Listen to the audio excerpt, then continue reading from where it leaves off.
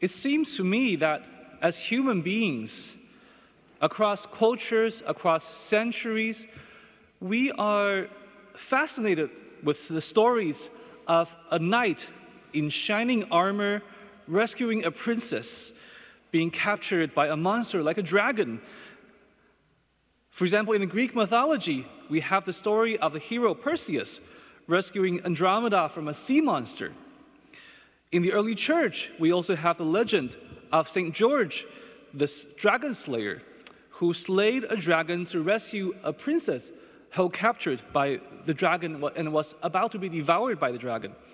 And St. George, as we know, is venerated by Christians all the way from the Middle East all the way to England. And fast forward to the 20th century, we have Disney classics like Sleeping Beauty and Snow White, and they were so well known that they have become an integral part of the pop culture, our public consciousness. So why do these stories really capture our imagination so much? Yes, we all love the happy ending of the prince and the princess living together, getting married happily ever after. Of course, we all love these.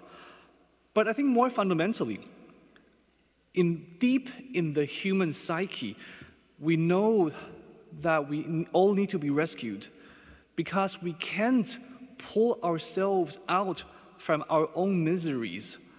We know that we need a Savior deep down in our heart.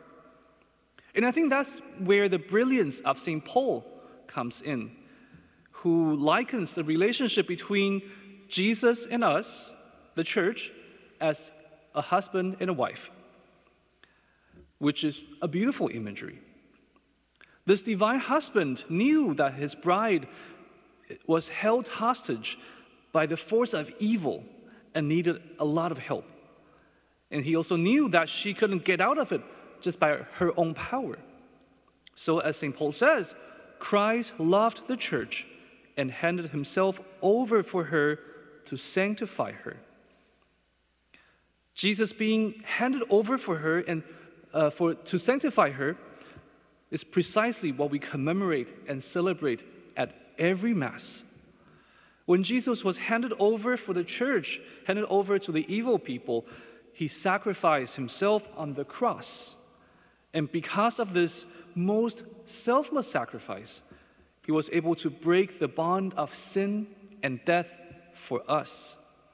And in fact, Jesus' sacrifice already began at the Last Supper, where he transformed bread and wine into his body and blood. Jesus, at that time, as we hear at every Mass, he gave thanks to the God the Father, and he offered to God the Father his body and blood in the appearances or the forms of bread and wine. And having his body and blood being consecrated from bread and wine separately and sequentially is a powerful reminder that his blood was poured out on the cross from his most precious body. And this goes to show that Jesus' sacrifice at the Last Supper and the sacrifice on the cross, this bloody sacrifice, are but one sacrifice, not two. And mystically speaking, this sacrifice, this supreme sacrifice, of course, was completed when Jesus died on the cross. And it began at the Last Supper. But mystically, even at the Last Supper, the apostles, when they received the body and blood of Jesus Christ for the first time ever, they were already participating and sharing the fruit of Jesus' sacrifice. And this definitive event in our salvation history was so groundbreaking that it broke all the limits of time and space. It is a timeless event. And so, we sitting here in the 21st century in California are also able to participate. How do we do this? We enter into his sacrifice by participating in the Mass, by offering to God the Father Jesus' body and blood with love and devotion, along with the priest. So when priest offers body and blood of Christ, we in the pews also offer them to God the Father in love and devotion.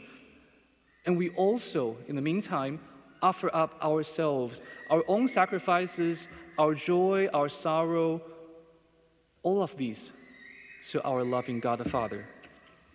And then when we receive the Eucharist later on in the Mass, we also share the fruit of Jesus' sacrifice as the apostles at the Last Supper. And what are the fruits? The fruits of Jesus' sacrifice is our sanctification and our salvation. And what we're receiving also, very, very importantly, is the complete Christ. We don't receive only a part of Jesus Christ. No. It doesn't matter how small of a fragment of the consecrated host we receive, or how small of a drop of the precious blood that we receive an entire Jesus Christ into our body and our soul. And so, like a husband who gives himself unreservedly to his wife, Jesus gives himself completely without holding back to his spouse, his mystical spouse, the church. And therefore, in the sacrament of the Eucharist, St. Paul says that Jesus handed over for us to sanctify us. So in short, the Mass is the most important way that Jesus, the divine bridegroom of the church, sanctifies his mystical bride, which is all of us here. And in the Mass, we reunite ourselves with the sacrifice of Jesus for the remission for our sins. And in the Eucharist, in the reception of the Eucharist, also we die to sin so that we may live for God in Christ Jesus. The goal is that we will one day be one with Jesus Christ in heaven unto eternity. Like a married couple, between Christ and us, we are no longer two, but one, and we will never be separated. And one of the most important effects of the Eucharist, which we receive at the Mass, is that we are strengthened in our resolve to live an authentic Christian life and always be one with Jesus Christ. It's not easy, but it's possible with God's grace. And with the Eucharist, we can echo St. Paul's words, "It is no longer I, but Christ who lives in me," because we are literally receiving Christ into us, right? And so concretely, the effects of the Eucharist is that we are empowered by the Eucharist not to be assimilated by the world, but rather we take a stand with Jesus Christ, with the church, which means that we sometimes will take some unpopular positions in the eyes of the world. For example, we will uphold the sanctity of human life from the conception to the natural end. And we will uphold the dignity of marriage. It's indissoluble, exclusive, and between one man and one woman. And also, we will uphold the importance of common good over our individual goods and individual rights. And also, we'll uphold the centrality of the institutional church in our spiritual life, including a regular sacramental life and in the church's common and public prayer, such as the Mass. And the list can go on and on and on. But all of these positions that the church holds are reasonable, and they can be defended by a rational and compelling argument. I will highly recommend you to read up on them. However, this doesn't mean that it's going to be easy to take a firm stand on the church's positions, the church's teachings. There will be a time when we will be tempted to take the easy way out and go with the world. And that is precisely why we need the grace from the Eucharist to strengthen us. And when we hold fast to the church's teachings, we are one with the church, and we are one with our Lord Jesus Christ. And inevitably, people will say to us, "This saying is hard. Who can accept it?" Just as back in those days, people questioned Jesus' teaching on the Eucharist. And through the Eucharist, however, we are emboldened to say what Joshua said, "As for me and for my household, we will serve the Lord." And through the Eucharist also, we are confirmed in the faith in Jesus Christ so that we can profess our faith like Peter did.